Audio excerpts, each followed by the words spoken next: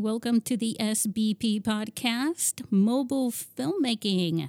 This is episode 95, and I'm your host, Susie Botello. Well, if you're ready to celebrate the 10th edition, the 10th anniversary of the International Mobile Film Festival, it's coming up on April 23rd. The theme for this year's festival is, ta-da, your story. I just wanted to share that with you all before we embarked on a journey, literally a road trip with the two guests for this year's podcast, and that is Patrick R. Young and Powell Robinson. They are going to be sharing their story with you, and their story is quite a remarkable story of how they made their feature film shot with two iPhones during a road trip, and their film will be showcased at this year's film festival. Hashtag MFF 2021 San Diego. The name of the film is Threshold. You can find information about the International Mobile Film Festival, including Threshold, on our website at internationalmobilefilmfestival.com. And one quick direct link to go straight to the page where the event is being featured on our website is to go to sbp.cc. If you want to network, or you want to collaborate, or you just want to say hi, or have conversations with the participating filmmakers from our film festival, you only need to go to mobilefilmstories.com and go to the Quad. The International Mobile Film Festival has a topic there on that forum for the participants of the festival, and you can just go there and say hello. Registration is free, and collaborate with them, and just sort of close your eyes and pretend you're at the film festival, and that is sort of like the lobby area where you can hang out with them, ask them questions about their films and so forth. We're really excited about the film festival this year, but here's something else we're excited about. This episode.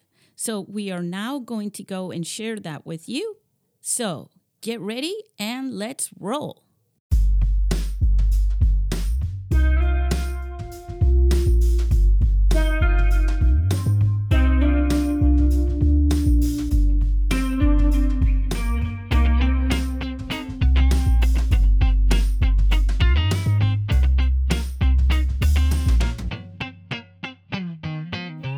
Hey guys, if you are listening to the SBP podcast because you love hearing and being inspired by the filmmakers that we bring onto the show, then you're going to love my next two guests that are here right now. Patrick R. Young and Powell Robinson made a feature film called Threshold, and they submitted that, and it's going to be presented at this year's International Mobile Film Festival in San Diego, which is taking place April 23rd through the 25th. Patrick and Powell are both from the LA area. Welcome, Patrick and Powell. Hey, guys. Hey, I wanted to share with our listeners that a little bit about you guys, because your film, there's an adventurous story about the adventurous film that you made. And I wanted to share that. I find that really intriguing and interesting. And I'm sure some people are probably not going to believe it after they watch how cool the film is. Thank you. But let's go for it. And let's start with a little bit of an introduction from you guys. Why don't we start with you, Patrick? Hey, guys. I'm Patrick R. Young. I'm a horror thriller writer-director out here in Los Angeles. I'm super excited to talk about this movie. It's like you said, it has its own very interesting journey that actually starts all the way back to my middle school, high school days of writing. we'll get back more into the origins of everything, but it's a very personal film. I'm super happy that you have us on board to talk about it today. Wow, that gives me like the chills. How about you, Paul? Tell us a little bit about yourself. Yeah, my name is Paul Robinson. I'm a director and cinematographer, also in LA. I met Patrick actually in college, where we planned our first movie together called Bastard that came out a year after we graduated, like an 80s retro slasher. A little different from this one, but and a very different making of, which also was very fun, but not quite the same story. Well, what would you say to our listeners about how you both came together to both direct? Because look, I've worked on some films before, and there is no room for a second director in the kitchen, if you know what I mean. I think it was pretty apparent. I mean, like Paul said, we met freshman year. We were literally, his dorm room was right next to mine. It was pretty apparent very quickly that our tastes lined up exactly. Our first film actually had a long gestating period as well. He gave me, a couple characters in 2010, and in 2013, 2014, I threw down a script with them in it. I was like, let's go make a movie. And it just seemed natural for us to both kind of be at the helm of things. It was very easy. We were always on the same page. It was never an issue with me telling an actor something and Powell being upset about it. We always knew that we had each other's back. Were you both studying the same subject? Were you both studying film? Yes, but Patrick was in the screenwriting program and I was in the production program. I was going to school thinking I was going to graduate as just a cinematographer. And I think, at least just, in terms of not leaving as one of the hyphenates who's like, I'm a DP director editor. Like, I just wanted to emphasize in one thing and just get really, really good at that one thing. And so it worked out for the best. I would say that Patrick and I complement each other so well as directors on set because we kind of come at it from different angles, but with the same end goal. So we're always thinking along the same track. Yeah, a lot of people ask. This movie that you guys made together. I'm sorry. This is going to happen because it's two of you. This movie that you made together, not Threshold, the other one, Bastard. Mm-hmm. Yeah. That one, was that also a feature film? Yep. Yes. Okay. Feature film had a small little theater run, DVD, Blu-ray. You can rent it on Amazon or iTunes anytime you'd like. Nice. All right. Sorry to interrupt. What were you going to say? Oh, I was just going to say that when people hear that we're co-directors and hear that I'm a writer and Powell's a cinematographer, they're like, oh, okay, so Powell only handles, visual stuff and you handle all the character stuff. But it's not really like that. Or my directing style comes, very much from the writing side. And, Powell has certainly a higher understanding of the technical aspects, but Powell is just as deep in with the characters as I am. And I'm, very opinionated about what our movie looks like as well. So honestly, we're very much. Oh, sorry, Patrick. Yeah. We're very in tune, clearly. No, sorry. But we have our hands both in everything. And I think we're just at the point right now where we understand that we still get along and we're still better directors together than alone. So why not? Well, yeah, but also there have been, like band members, right? They can be so close for so long, and then all of a sudden they have a split up. It's like the end of the world, So it's really, really, more power to you that you've been able to, get along and actually agree with each other to keep going on to these projects together. This one film, Threshold, was, my God. It was like, not that I was there, but I can feel you because it's like I worked on films and it's bad enough when just there's confusion in the script. But you guys didn't even have a script, right? We had the semblance of a script, the essence of one, maybe. You had the premise. We had right? the LaCroix of scripts. Written on napkins. Basically. Share a little bit about why this story is so personal to you first. Yeah, so it started, I've been writing for a good long while, and I think dating back to, I can't remember if it was middle school or high school, but I had this idea for a short story that I wanted to write about this couple, and one of them got involved in this black market drug called physical marriage, is what I called it at the time. And it was a drug that where if you took it with somebody else, you felt what they were feeling and they felt what they were feeling.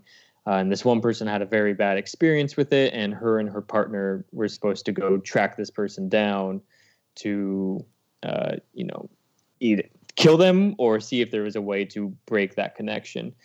And, the great thing about writing and story ideas is you can kind of just back pocket them and, save them That's for a later pretty date. cool So 10 thing years to later. think about. Yeah. When you're in middle school. As had some very dark influences early in my life, but 10 years later, Pal and I, it'd been 3 years since Bastard had come out, 4 years since we'd shot it, and we were getting very antsy, and wanted to just I had just written a Lifetime movie that premiered on Netflix. That gave me a little bit of extra money, and we just had the thought, like, can we just go make something, like us two, a producer and two actors, what can we make? And this was one of the first ideas that came to me. And we knew with so few cast members or such a small crew, we had to make it as personal as possible. And so we added in a lot more personal connections. I am a brother to three younger sisters, so the brother and sister relationship came about. Pal,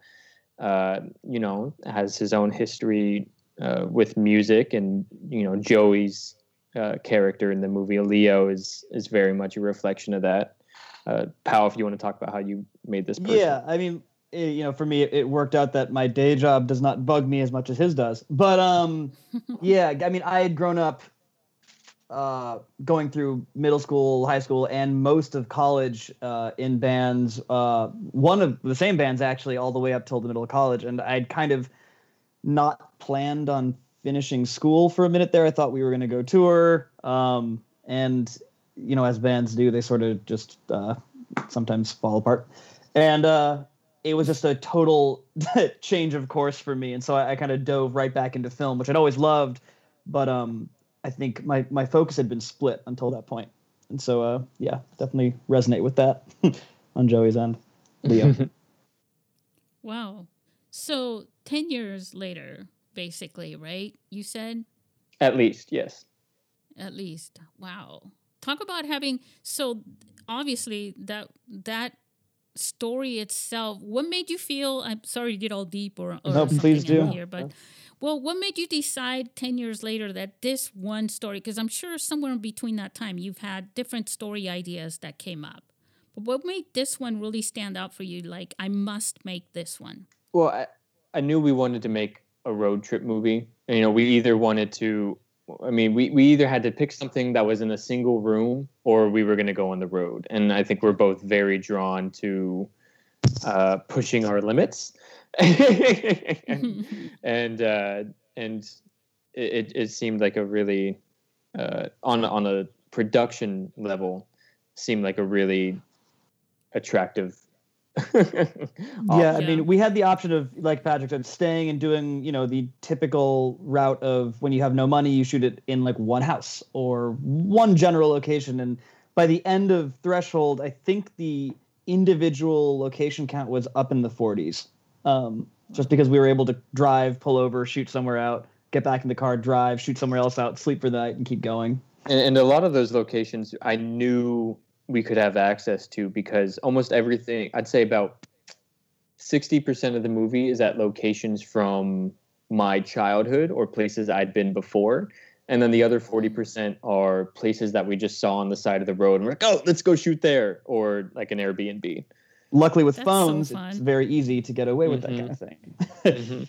Yeah, that's actually what you were saying earlier was a perfect segue. Let's talk about that. What made you decide to, because you have access to cameras. This is the funny part is, since we did Bastard, I went back to working primarily as a DP. I would direct every so often when I could on certain commercial projects or things. But I'd been working exclusively with higher end cinema gear for the last 6-ish years. And we knew that, there's a lot of ways to shoot indie movies like this. We could have done a 5D or like some sort of DSLR thing, but we were pretty sure that with all the improv, these cameras were likely going to be operated by everyone involved at one point or another, whether it was us, the producer, Lauren, or the actors. So it kind of made it more difficult, not only financially, but also on a practical shooting level, to do anything more than a phone. But I think Patrick should talk about the text that he got from me that he actually just found the other day. So I mean, I'll say initially the idea of iPhones came up just on a purely monetary basis, but it was kind of a joke. I got to say, we'd never worked with iPhones before, and it's not something we'd super explored.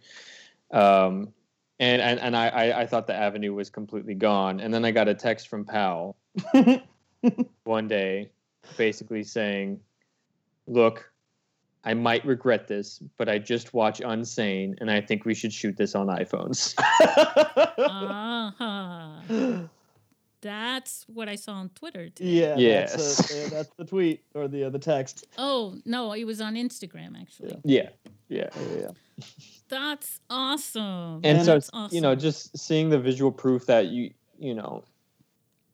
can make not even just a movie that's showing off that you're making an iPhone movie, but just like an actual, or a movie that felt like an actual movie was very enticing. It was comforting when we had, our first test screenings, and a lot of people, one of the first things they'd say after they said, how they felt about it was totally forgot that we shot it on phones. And we knew that we must have embraced whatever look the phone came with enough that it felt natural to the movie, and no one's thought about it since. Yeah, when we were shooting, we were never thinking about hiding the fact that this was an iPhone. I mean, there were certainly parts at this point, I don't know if anyone will have seen the movie, but if you've listening to this after you've seen the movie, there's a karaoke scene that we shot very run and gun that we knew, let's just embrace it. We were shooting on iPhones. Let's let it look like iPhones. I think also it's the story. This is what's really, really interesting about this, is that you guys didn't really have an entire script to go with. Yeah. But the story is unfolding. Yeah, to anybody, we're pretty deep into this, but I guess we should lay it out there. We shot this movie on a 12-day road trip with a 23-page outline with minimal dialogue. So the movie was 99.9% improvised, and that 23-page outline had no third act. So other than two words, 2 words. They arrive, and the last 15 minutes of the movie is based off the words "they arrive." Yeah, so we just knew that they were going to arrive at some sort of destination, and wherever our actors brought us along the way in the first 3/4 of the movie, we knew would dictate where we thought we should end them.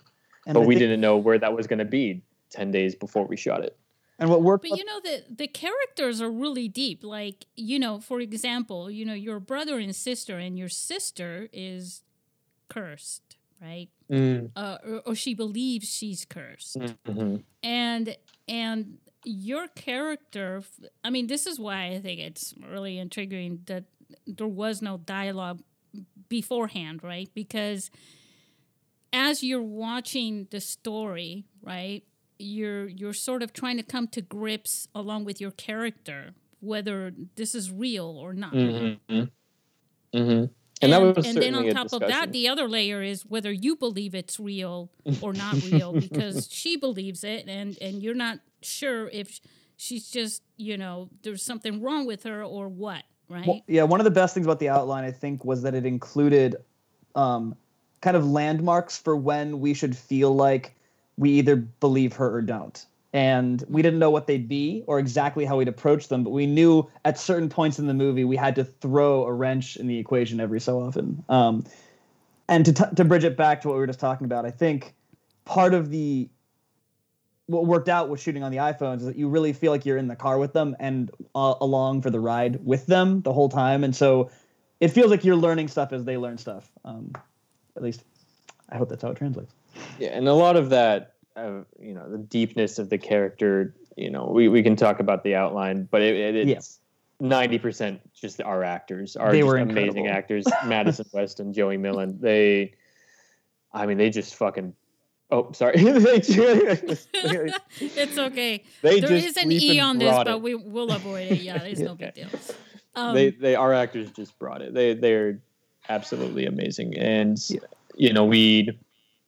a lot of their history together was developed in our single group prep night that we had 2 nights before we started shooting, where we sat at a diner with them and laid out a large poster board and did a timeline of their whole life together. This is when, you guys had a fight in 2nd grade. This is when your dad died. And, there was almost not a single day on set where that wouldn't be referenced or brought up or felt between them.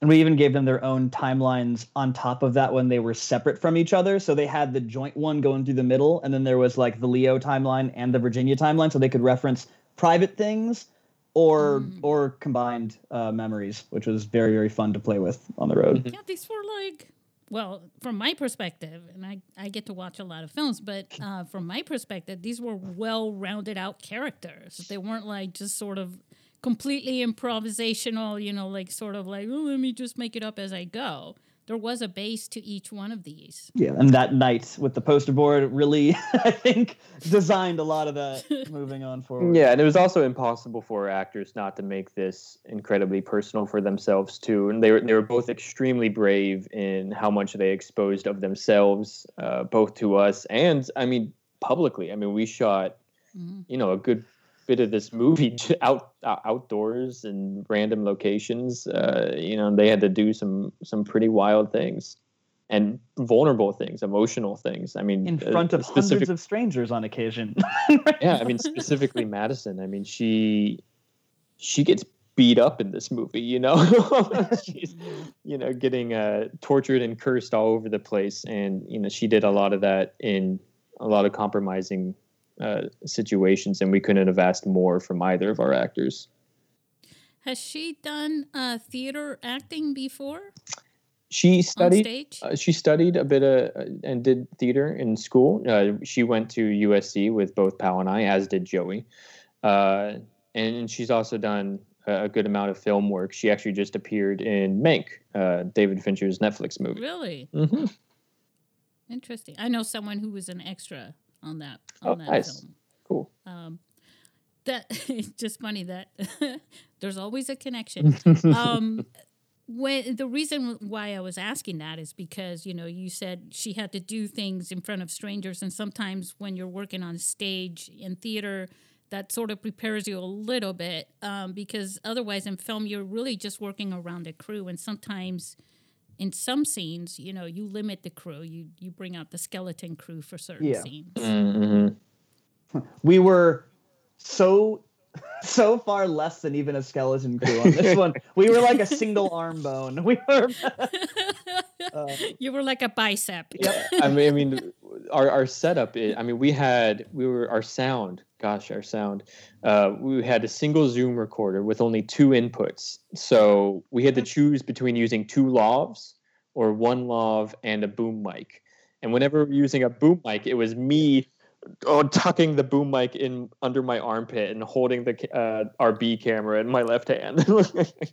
That is so. See, that's me. That's me when I go out. Like I was at Comic-Con and I was walking around grabbing what I could. I had my phone with a gimbal, not all the time, right? Because sometimes the gimbal starts to, it's like it takes on its own life. But then I had a shotgun mic, and the iRig hooked up to all this at the same time. And I've only got two little hands, and the headphones and the whole gear. And I'm like, my finger hurts from holding this way. But, the thing is that if the camera were not just the size, but we practice holding it in so many different ways every day. I got to do this, but I'm talking on the phone, so I'm going to hold my phone, or I'm texting somebody and I got to find this in the drawer and I'm holding the phone. So you do get practice with that. It's also a big credit to our post sound team who took not only while it's nice to say we had a boom and a lav, it's also would be untrue. Yes, it would be untrue to say that we didn't also just use the iPhone microphones a large portion of the time. And also, at least 40% of the movie is ADR. Yes, but well, that's what I was gonna say. The audio is impressive. Thank you. There is no distinction between your film and any other film, right? That is shot with any other camera. Thank you. If you're just listening to it. Our sound team. Oof. Yeah. My dad actually did all of our dialogue editing. And then really? Yeah, he's a sound engineer, and then our sound designer Charles Moody did an amazing job taking the production audio and weaving it in with the ADR and giving us a soundscape and sound design that is just like way more than we could have ever asked for a phone movie. Oh, he must have had so much fun doing that. Oh yeah, yeah. Well, I was just with him listening to our final mix, and I think 80% of all of the actions you see in the movie, whether it's them just shifting in their seat or like, on the road when we were only using iPhone mics, it could barely operate over the sound of the car. So I mean, he pretty much designed every sound you see on screen. Nice. Yeah. I mean, I love him already. Yeah, he's amazing. I will say that. I mean, anybody looking to make a project this big, shooting on mobile, I mean, or even on just a DSLR or anything else, anything low budget. If you're saving money, prepare to spend it all on sound. Because I mean, I'll say, I watch. You say you watch a lot of movies. I watch a lot of movies as well. I try to watch a lot of bad movies. And I will be taken out of a movie with bad sound way quicker than I'll be taken out of a movie with bad cinematography. Yeah, it's something, unfortunately, that I have to deal with, in a film festival. And all film festivals come across films that do that. There are a lot of independent films, and they look great, but the sound isn't there, and that just kills it. Yeah. It would also be unfair to talk about sound without bringing up our incredible composer, Nick Chuba, who, funny enough, I actually used to play shows with his band when we were in college together. And we would do shows together with our same bands. And then he got into composing and started writing music for other friends of mine and working actually with Atticus Ross and Trent Reznor right out of school. And then has worked on a lot of their projects together. And then including Mank, actually, funny enough.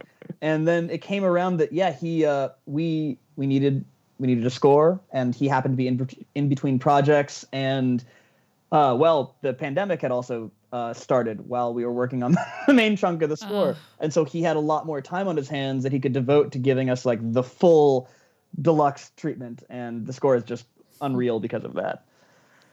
Wow. Yeah. Yeah, I'm really impressed with the audio, but also, you did color grading. Our colorist too. Yeah, he did. He's in my other feature, Green Light, that Patrick wrote, and a bunch of music videos and commercials with me, and he's awesome. He handled that. Do you know what he used for color grading or anything? Yeah, actually, the color grading is a whole other funny story on its own. Just because of the process of working with iPhone footage, but he used DaVinci Resolve as he would any other main project, and he was a little, I think, scared. Not scared is the wrong word. I think he just knew going in that phone footage would be less flexible than regular footage, and then a week into grading, he sent me a text. He's like, "Dude, honestly, I can grade this like any other footage. I can like do power windows and I can like nudge shadow levels and things." It was amazing, and he was really excited actually about how flexible. We had shot in using Filmic Pro and into as log as you can get your phone to shoot into log, and it he had a great time grading and brought a very unique look to it.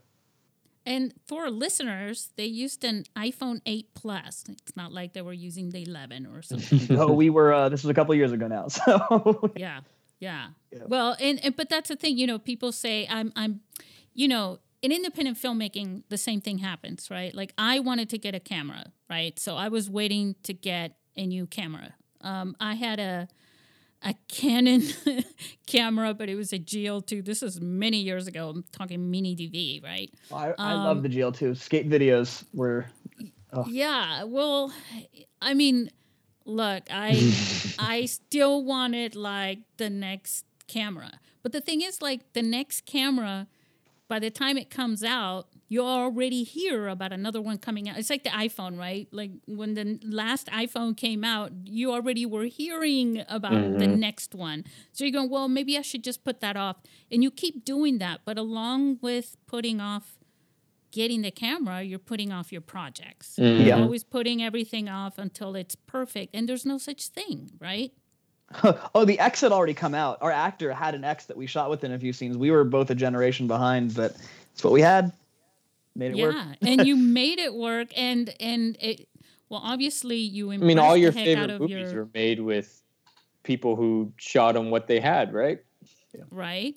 I mean, look, some of the classic. I mean, we were talking about the movie Signs, right? That wasn't made with a 2020 camera. That was made with a 1990 something, right? I can't remember how long ago that was. Time's flying by. 2002. Yeah, and that movie is still awesome. Absolutely. You know, and that's the thing. You're not making it so that you can watch it in a closet. Right. You know, and that would do no justice to your crew and your actors. You know, you're making a movie and you're thinking about the story. You got to do justice to the story. Yeah. And then you also want the viewers to get the most out of it, you know, and that doesn't come, the ability to do that, with a camera. That's not in the manual. That comes from you. And the way that you get there is by practicing and learning how to create those effects, regardless of what camera there is. And that's the storyteller inside both of you. You know, a cinematographer is also a storyteller because you're telling the story from the perspective in the eye of the camera, right? Mm-hmm. Why don't you talk a little bit about that? Because I feel like sometimes I have to convince people that it's not all about the camera and the gear. Yeah, I'd say honestly, it's rarely about the gear when just from a pure storytelling perspective, because it's always just if you put it in the right place and move it at the right time, that's going to do light years more for you than having the shiniest new 12K yada yada. I was going to swear and I tried to not. But you know, I think there's a huge focus on super high res, cleanest possible detail, and like if you just know where it's right to feel it from at the right time, that'll get you a lot farther. So yes, you're right. But that takes a lot of practice and experience. And one of the things, you know, 'cause we've talked to a good amount of people who want to talk to us about like, oh, you know, you did it. You took, you know, like $5,000 and, you know, a couple iPhones and you went and with no script and you went and made a movie. Right. And on the surface, yes. Yeah. But we were able to pull that off because both of our actors are experienced professionals. Our producer had produced at that point 10, feature films ranging from, $50,000 to $5 million. I'd written multiple films. Pal and I had directed together. Pal has shot on music videos with budgets 100 times more than this. We are experienced people who knew when to on the fly change things and how to adjust, and could withstand this sort of process. I don't mean to say that to discourage anyone. We stacked a lot against ourselves. Road trip, no script, iPhones, no money, limited cast, improv. And I think that the number one thing I would just say to people is the iPhone is a great tool to get that practice, to learn where to put the camera and where and how exposure works using Filmic Pro and everything, and grid lines and all that jazz. But start small and work up and get that experience for sure. Yeah, I mean, I think even if Patrick and I tried to make this particular movie 4 years ago or 5 years ago when we made Bastard instead, we didn't have the life experience to be able to make the right emotional decisions on the road, or the technical experience to deal with a lot of the surprisingly weird technical, like, camera and sound related issues that we came up as we went. I think, we made the movie with the goal of inspiring other people and wanting them to go do this as well, but just understanding, where your strengths are, and then, like Patrick said, stacking the right things against yourselves to be ambitious but still nail it. We really, a lot of people say take the phone in the camera in your pocket and, like, make something, and it always comes across condescending, but I think it doesn't have to. If the attitude is just, if you're inspired and you can tell something the right way, you definitely should go do it, and don't let your lack of gear hold you back. Yeah, like Pal was saying, it's knowing when to use what where, and like no one's making 2001 with an iPhone, right? But if it's a tool that fits the right story and the right bit of circumstances that you can absolutely create, it's great. Yeah. There's a thing, I was actually thinking about this today because I got to do this thing tomorrow, and I want to bring this up because that is kind of the conversation you have on one side, people saying, if you've got a phone, you can make a movie. And then you have the other people saying, you can make a movie if you have a phone. And I'm both of those things, even though they sound alike, they're not. Yeah. Because the whole point is that because you have a phone, so the traditional filmmaker, right, it is not walking around with a JVC or whatever, a camera, right, in their car all the time so that they can continuously practice doing different things with it. The person that is standing, one of you, our listeners, right, you're sitting there and you have a phone in your hand right now. You may be listening to this podcast on that phone, most likely. And so you're sitting there going, but just because I have a phone doesn't mean I can make a movie. No, but you have access to the camera that can make a movie. All you have to do is want it. And I think the passion, just like what you were saying about, you had this idea for a movie, years and years ago, and, you decided to make it, that becomes passion that drives the action, to actually take on that challenge. But the ability is there. So, people talk about, well, do you have to go to film school? No, you don't, because you go to film school to gain experience, and to learn things. Right now, you can go to Google and come up. I mean, just do a search for how to find a detail. How to light up a thing with an iPhone or whatever, and you'll get thousands and hundreds of thousands of tutorials on this. And so, you have the ability, if you want to, make a film to do it with the phone.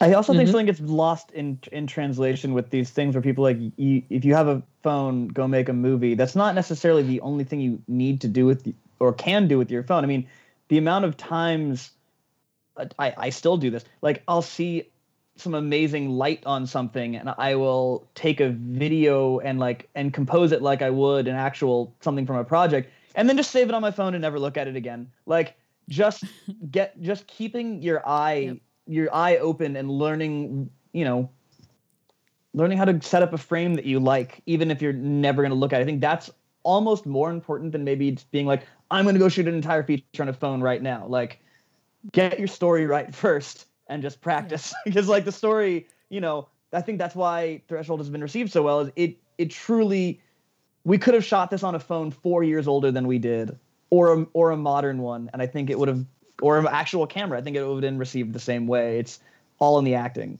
and the story. Mm-hmm. Yeah, I mean, there's a lot of dialogue. I feel like a lot of the films with intense dialogue, and back and forth, and two, I almost said homemade actors, characters, I should say, will carry that story along, and that story will carry, I mean, you're basically holding your viewer, right, in suspension. There is no ceiling, there is no floor, there are no walls. It's just that story as it's developing in front of them, and they're a part of that. Like the car scene, like you were saying before, they're a part of that road trip. Yeah. So they're physically there, and then they're mentally there by, just absorbing the conversation and the stories and this relationship between a brother and sister that is an emotional roller coaster, right? Yeah. That was me barking in case somebody wants to know. It's definitely also a piece of understanding the reality of, like, you have to be objective about the images. You have to try your best to be objective about the images you're creating, because, like Patrick said, no one's shooting 2001 again, like on a phone. There is a look to phones. There's a look, no matter what you try and do, and no matter how much you argue, there is a certain vibe to an iPhone, and there's a certain vibe to an Arri Alexa and a Red, and just understanding what that means to the people watching, and not necessarily crafting your story around it, but crafting your visual language to not seem like it's clashing with what the iPhone itself can make, I think is very important. Yeah, you don't want it to appear forced. Yeah. Yeah, like you're trying to do something. Yeah, there's no huge, massive dolly arcing moves in our movie. It's all... Well, you could have, except for you were on a road trip. But it would feel dishonest to the story, and also I think to the look, Yeah, it's all very natural. I mean, we went in, like, I'll perfectly admit, we went into the movie like thinking about, like, oh, what are all the places we could stick the iPhone? We could stick it on the steering wheel. We could tape it to the mirrors. We could get all these weird alien angles, and He did it 5 times. And it became evident very quickly that, one, we didn't have the time for that, and two, the actors were giving us such a natural vibe that there was no need to distract from that. It didn't. The movie did not need that. It's true, and you come as a cinematographer. I mean, that's part of that. Is the perspective of where you put. I mean, people. I remember I was on a set one time when they wanted to move an entire bookcase for this one scene, and I was a script supervisor there. I wasn't, doing anything other than that. And I said, please cheat this. Do not move that entire bookcase.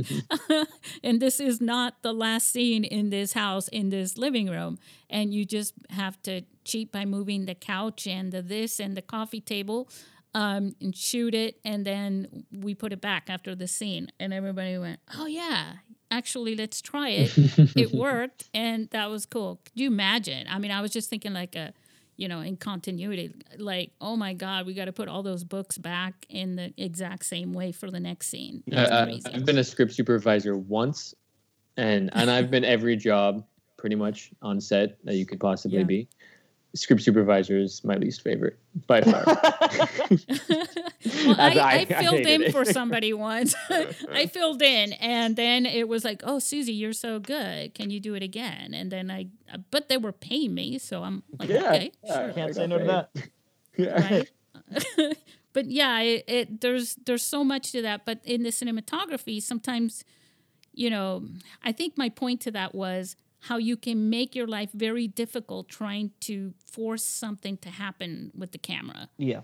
When you just have to walk away for a second and look at the big picture, and then something simple can change to make that happen and still have the same effect to the story that you're trying to tell. Yeah, and I think those decisions come up quite often on indie filmmaking. I think a lot of us grow up, watching Spielberg and watching all of these big, magnificent oneers and all that.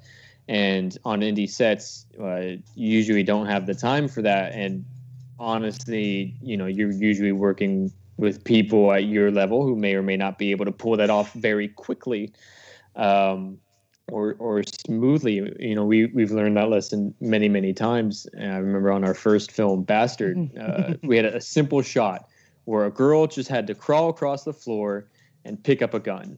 And we kept trying to do this in a really complicated, minute-long oneer where we moved around the table and moved up the table and moved into her. Around it, and it was a whole thing. And it was taking us a half hour to set up, and we were losing time, and does it change anything if we just get this in 2 shots? No. Okay, let's go.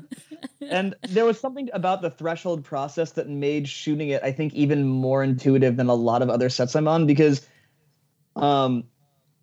it's rare that a director, a DP, and the actors get 45 minutes, at least on an indie movie, to sit, and they don't always, I guess, have to do this either, but sit down, talk through what the scene is going to be, and then write the scene on the spot and understand every emotional point in it, and then watch as the actors talk it out themselves a few times, and then you trim it down, and then you have pretty much this whole hour of just being incredibly in tune and very involved in every step of every line of dialogue, understanding why each of it's in there. Because when you're improvising and you're writing on the spot, you got to have your landmarks to hit. And I think the cinematography and our camera choices came from knowing those beats, because we were writing them as we went, and we were in it for every single choice.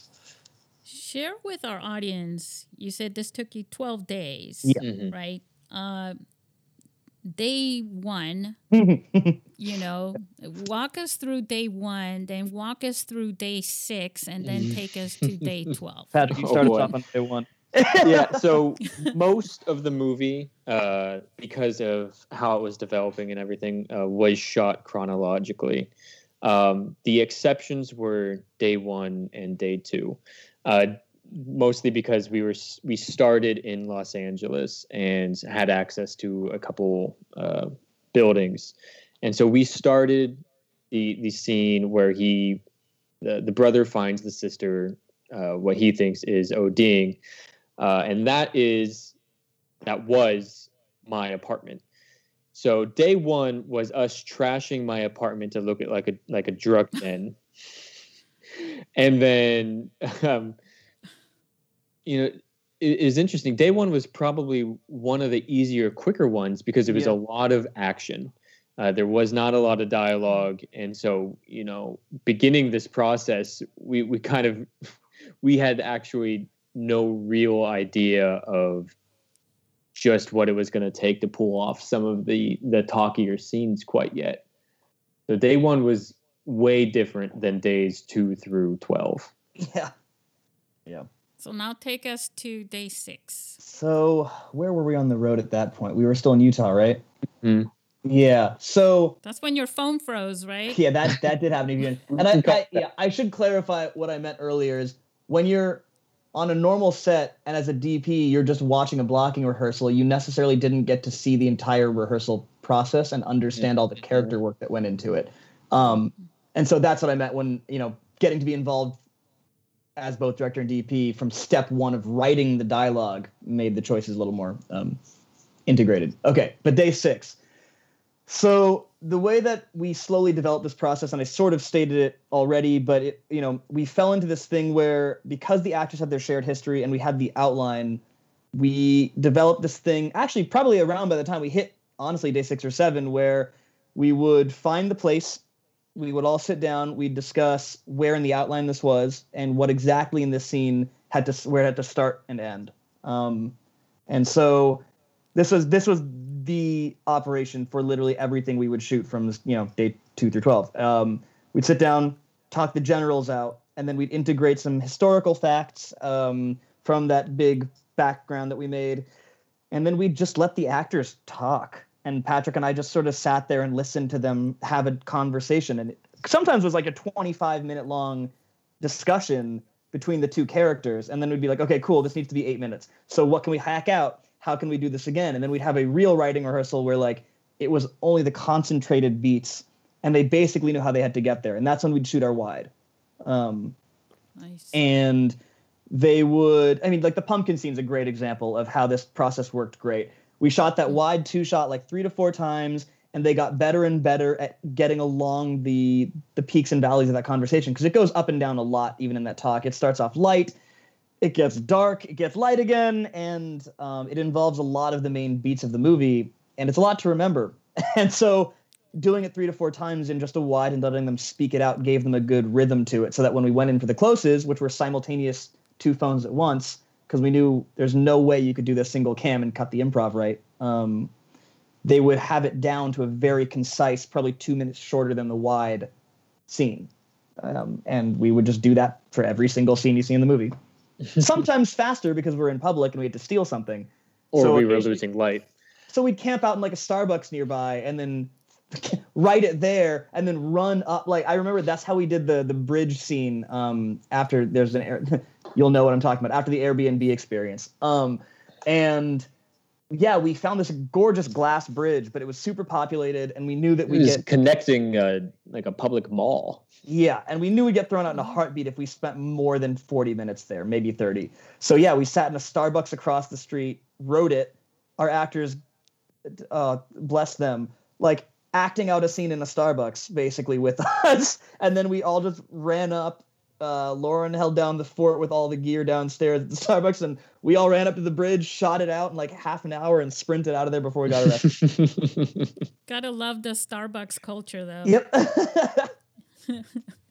That's pretty awesome. Okay, so by the way, I loved that scene, the pumpkin carving thing. Oh.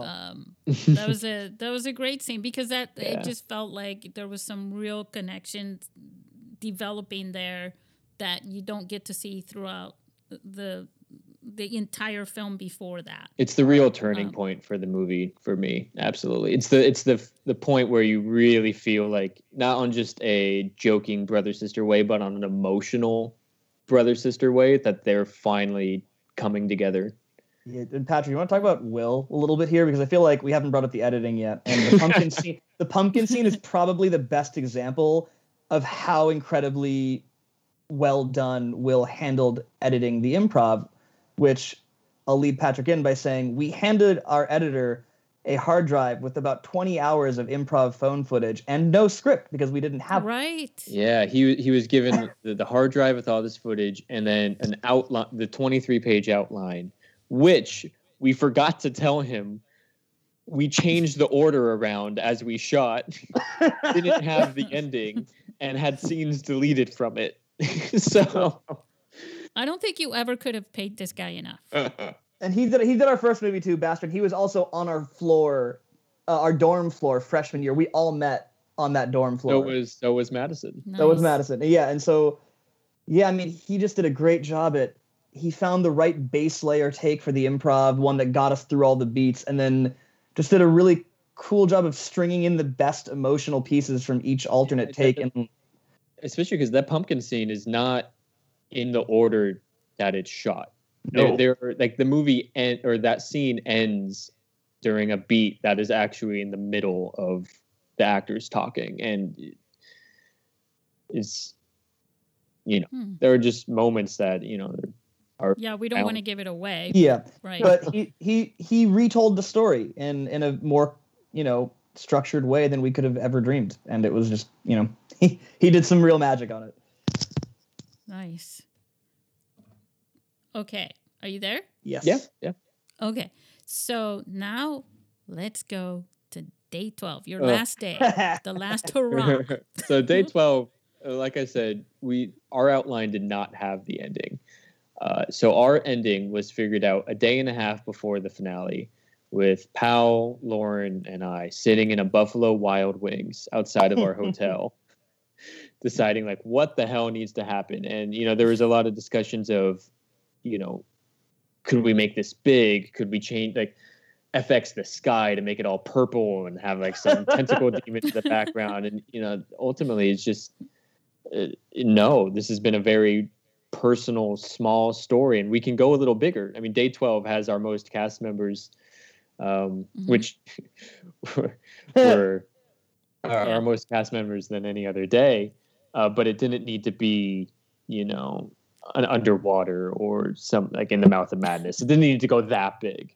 Let's talk more about the process for you guys, because this is the day where you're wrapping the story, right? Yeah. Well, okay. So I guess then the place to start, like you said, the Buffalo Wild Wings. Yeah, I mean, so without getting spoilery, there is a point that is, to us, the real emotional ending of the movie. That is the ending for the characters, and those are the moments that we discussed most with our actors. And then everything after that was, let's just have some fun. Oh, okay. So a lot of the character stuff was handled in the first half of day 12. And then everything after that was our most technical, organized, most moving pieces of the shoot. It was, we had our costume designer on set, who, is also included in the cast as well. We actually had what felt like, a living, breathing set.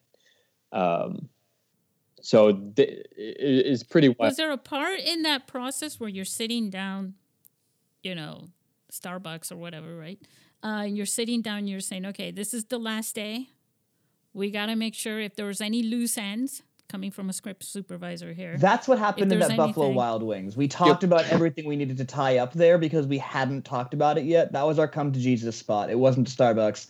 It was a Buffalo Wild Wings in El Centro by the border. So, and that conversation decided a lot of things for us. Originally in the script, or in the outline script, these actors have we're supposed to have this long conversation about any regrets they have or what they think about death. Like, I think it literally says in the outline, actors talk about what they think about death. And it's supposed to get, all this foreboding stuff before going into an ending where hopefully you don't know whether or not one of them is going to die. Right. But out of that conversation and out of what our characters built, we realized, like, no, actually what this needs here is a more uplifting personal conversation. And born out of that is one of my favorite scenes in the movie, where the two actors are just share a small phone call with somebody else.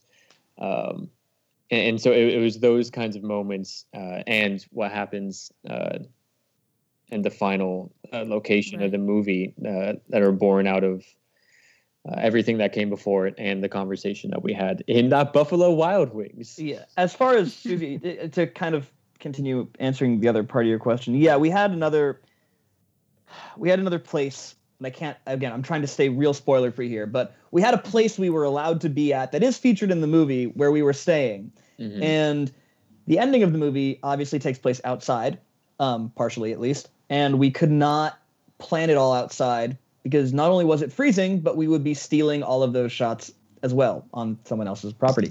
So we planned, again, the entire technical ending much more traditionally in like a real blocked rehearsal in our home location that we had to stay in.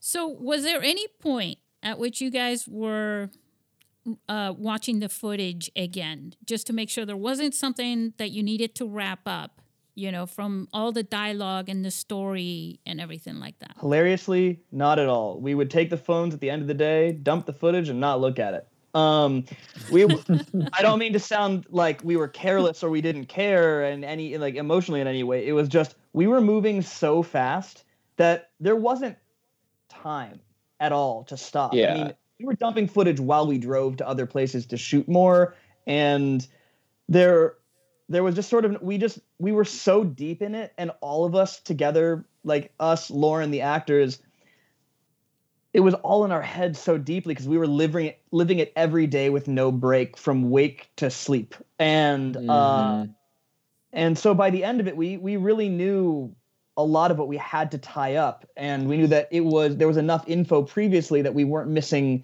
any beat because we would never leave a writing rehearsal without having the beats we needed. So we kind of just trusted the process and kept chugging forward. We would check, like you brought up earlier, the phone freezing. We would check technical things. So if the phones froze, we'd run into the car. Or overheating. We'd see if the take saved. And actually, the mountaintop scene, we lost probably 2 to 3 takes. We had to keep running out into like 11 degree or colder with the wind chill weather and keep reshooting it and warming the phone up in between, hoping we wouldn't. We had to alternate because it overheated in Vegas and it froze in Utah, and we would have to alternate phones basically. Right. And that's the only time we actually reviewed. Otherwise, I mean, the thoroughness of the writing rehearsals kind of baked most of the info into our brains. Yeah, and you had electricity to, you know, when you were doing that, as opposed to being out on location, wearing out your battery by reviewing footage. Yeah, I mean, it was mostly just, we just didn't really want to review. I think we knew we were living it chronologically day by day, and it was more organic and like true to the story. To just, I mean,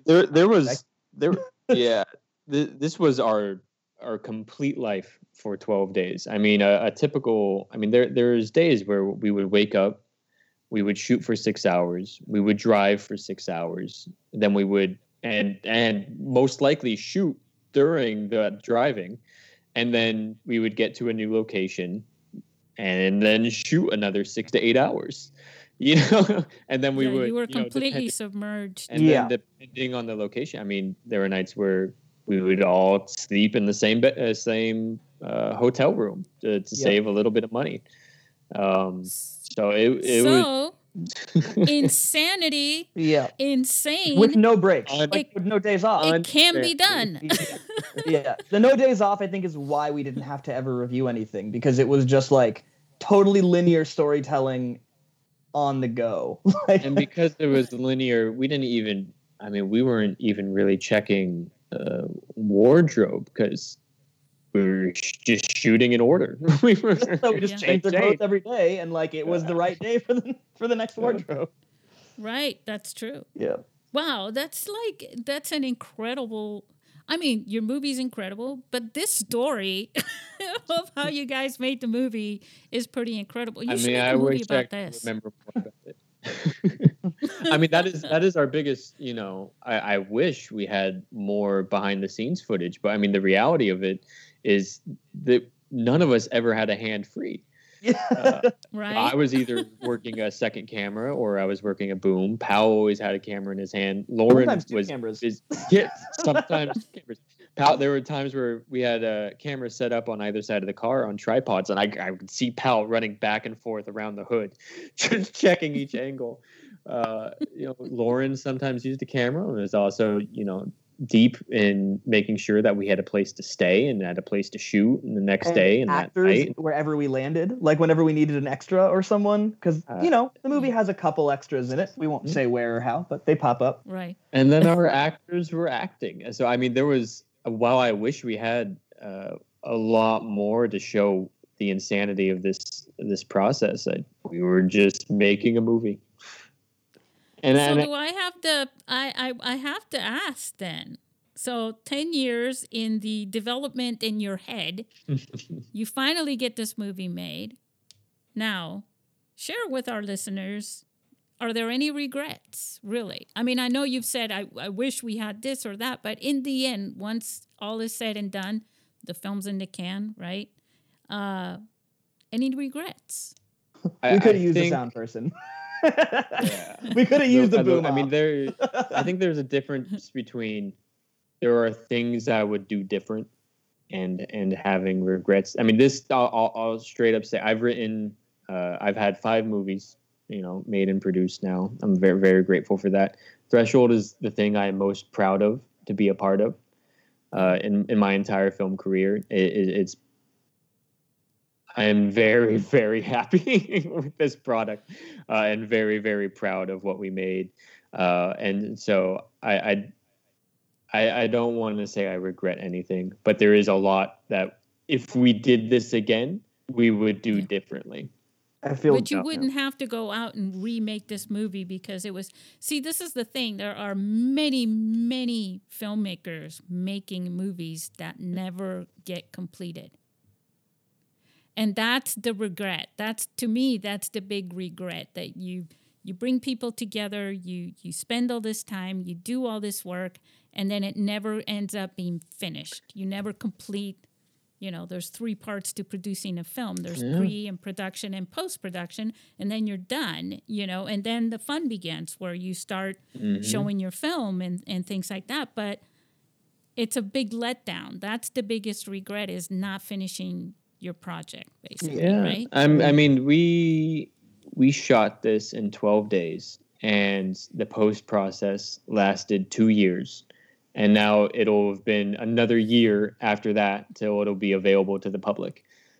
So it's like Lord of the Rings. Yeah. I mean, like Patrick said, I don't think we can have regrets, because if we did this movie, if any aspect of it changed, it just wouldn't be what it is. Like it's unfortunate that we had to struggle as hard as we did to make it, but at the same time, it was so worth it, because the way that we did it is the reason. This sounds redundant, I guess, but the way we did it is the reason it came out exactly the way it did. And if we changed one element, I don't think it would have the same, I mean, obviously we could maybe have used a different would have been the butterfly effect. A bigger car would have been cool, but yes, the butterfly effect. And again, I talked about the expertise of everyone involved, but I mean, the other part of it is this specific movie could only be made with 5 people who really trusted each other and knew each other. You can't go with a stranger for 12 days and pay them pennies to sleep on a hotel floor. It's got to be next to you 5 on the people floor. who knew yeah, right. 5 people who really trust each other and want to make something really different and unique. Did you guys ever run out of gas or anything like that? Thank God, no. No. I think our gas budget, gas and food, was the 2 things we always made sure to have. There was that. Right. Okay. The nicest part of the whole trip was when we stayed in that Airbnb, though, because you'll see it in the movie. It's a nice house, and we all got our own rooms for the first time in like a week, and it was a very modern, comfy, big beds. Oh God, it was awesome. Nothing like the experience they have there in the movie. That's so funny. Right. And then you go home and you're going, so what are we making next? What's your next film, guys? What are you working on now? By the way, getting home from that trip, I don't know, Patrick, if you felt the same weird sense of TV season finale ending loss of depression when a TV show ends. It was hard to go from I mean, I said we were close before, but I mean, that was a family, Oh, there's a reason at the trips beginning of this movie. Too. Yeah, and there's a reason road at trips the beginning of this movie. And working on a film together, I've got a family of people that I've worked on films with, which you end up working with again. And sometimes that's the drive for making more films, is let's get together and have some fun. Let's make another movie. That's the greatest excuse, right? And like I said, there's a reason at the beginning of this film. It is a film by all 5 of us: Joey Miller, Madison, Lauren Bates, Powell Robinson, Patrick Young. It could not have been made without any of those pieces. So I'll ask you again, what's next? We're working on that now. Yeah, we're focused right now on prepping Threshold for delivery because, surprise, we did get distribution, which we're very happy about through Arrow Video and Arrow Player. So May 1st, our film will be available to stream on Arrow Player. They do offer free trials. And then a couple months later in the summer, we will have a Blu-ray and Amazon iTunes release. Nice. Yeah, we couldn't be more happy about where we ended up. We'll throw a link in there. Yeah. So, okay. But are you outlining another film? I mean, Patrick and I are always both writing and working on new stuff. Yeah, we have completed scripts. We have projects in the works. It's, you know, you spend enough time in LA, you realize you have to have 20 buns in the oven expecting 21 of them to fail. So we have a lot we're pushing forward, and if one of them actually happens, we'll be very lucky, and I'm excited for it too. It's like that chocolate chip cookie in the middle of the pan, the one that came out perfect, right? Yep. The other ones are like burned or whatever. Yep. And Threshold awesome. is happened because we'd had a lot of burnt cookies. I was wondering where you were going with that. Yes. That's pretty cool. I love that analogy. You guys are so intelligent there, philosophical. Like cookies. Hey, I know, right? Let's talk cookies. We are now we've you know, I mean, I could continue to talk to you guys for a long time, and we may do this again after the film festival. Be great. You know, I hope you guys make more mobile films.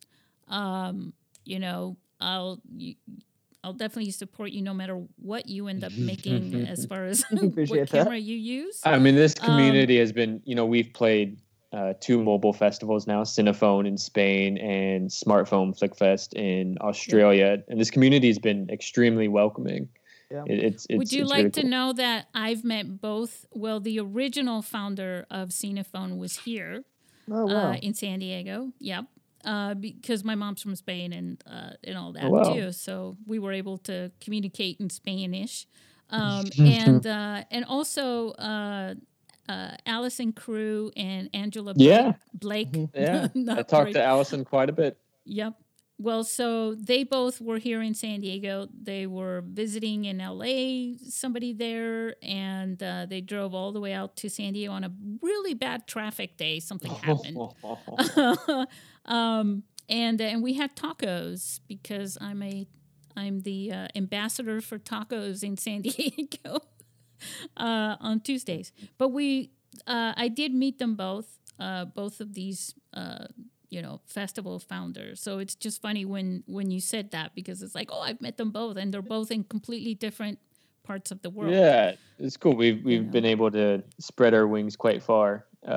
We actually we won Best Feature at SF3, which was really cool. And then we lost we got second place to Cinephone to the movie that won Smartphone Flickfest last year.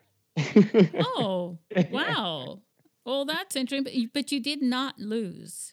You know, I mean, just again, you won by completing the film. Yeah. And yeah, and it's a great film, and it's not like, oh, we're not looking for films that don't look like they're shot with an iPhone type thing. Of course. We're just looking for great stories and great films.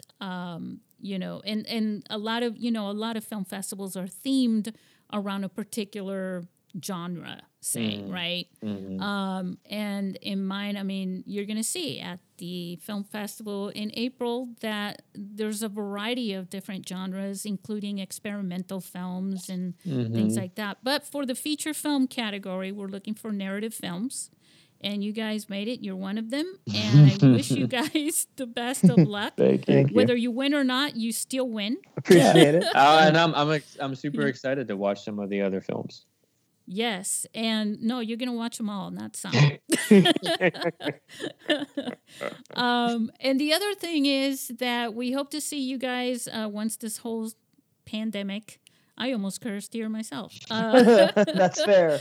No one. It's over with. Yeah, we'll love to see you. You're right there next door. So yeah, I know the drive down to San Diego well. I haven't missed a Comic-Con in 7 years, so that's awesome. That's awesome. Yeah, I've done 2016 through 19. The last we one may that have they bumped had. into each other. We could have. What were you dressed as? No, I'm just kidding. Depends on the year. I went through a stretch there where I'd buy a kid's version of a costume and then cut it up and try to fit into it, walk around a bit. Got me some looks.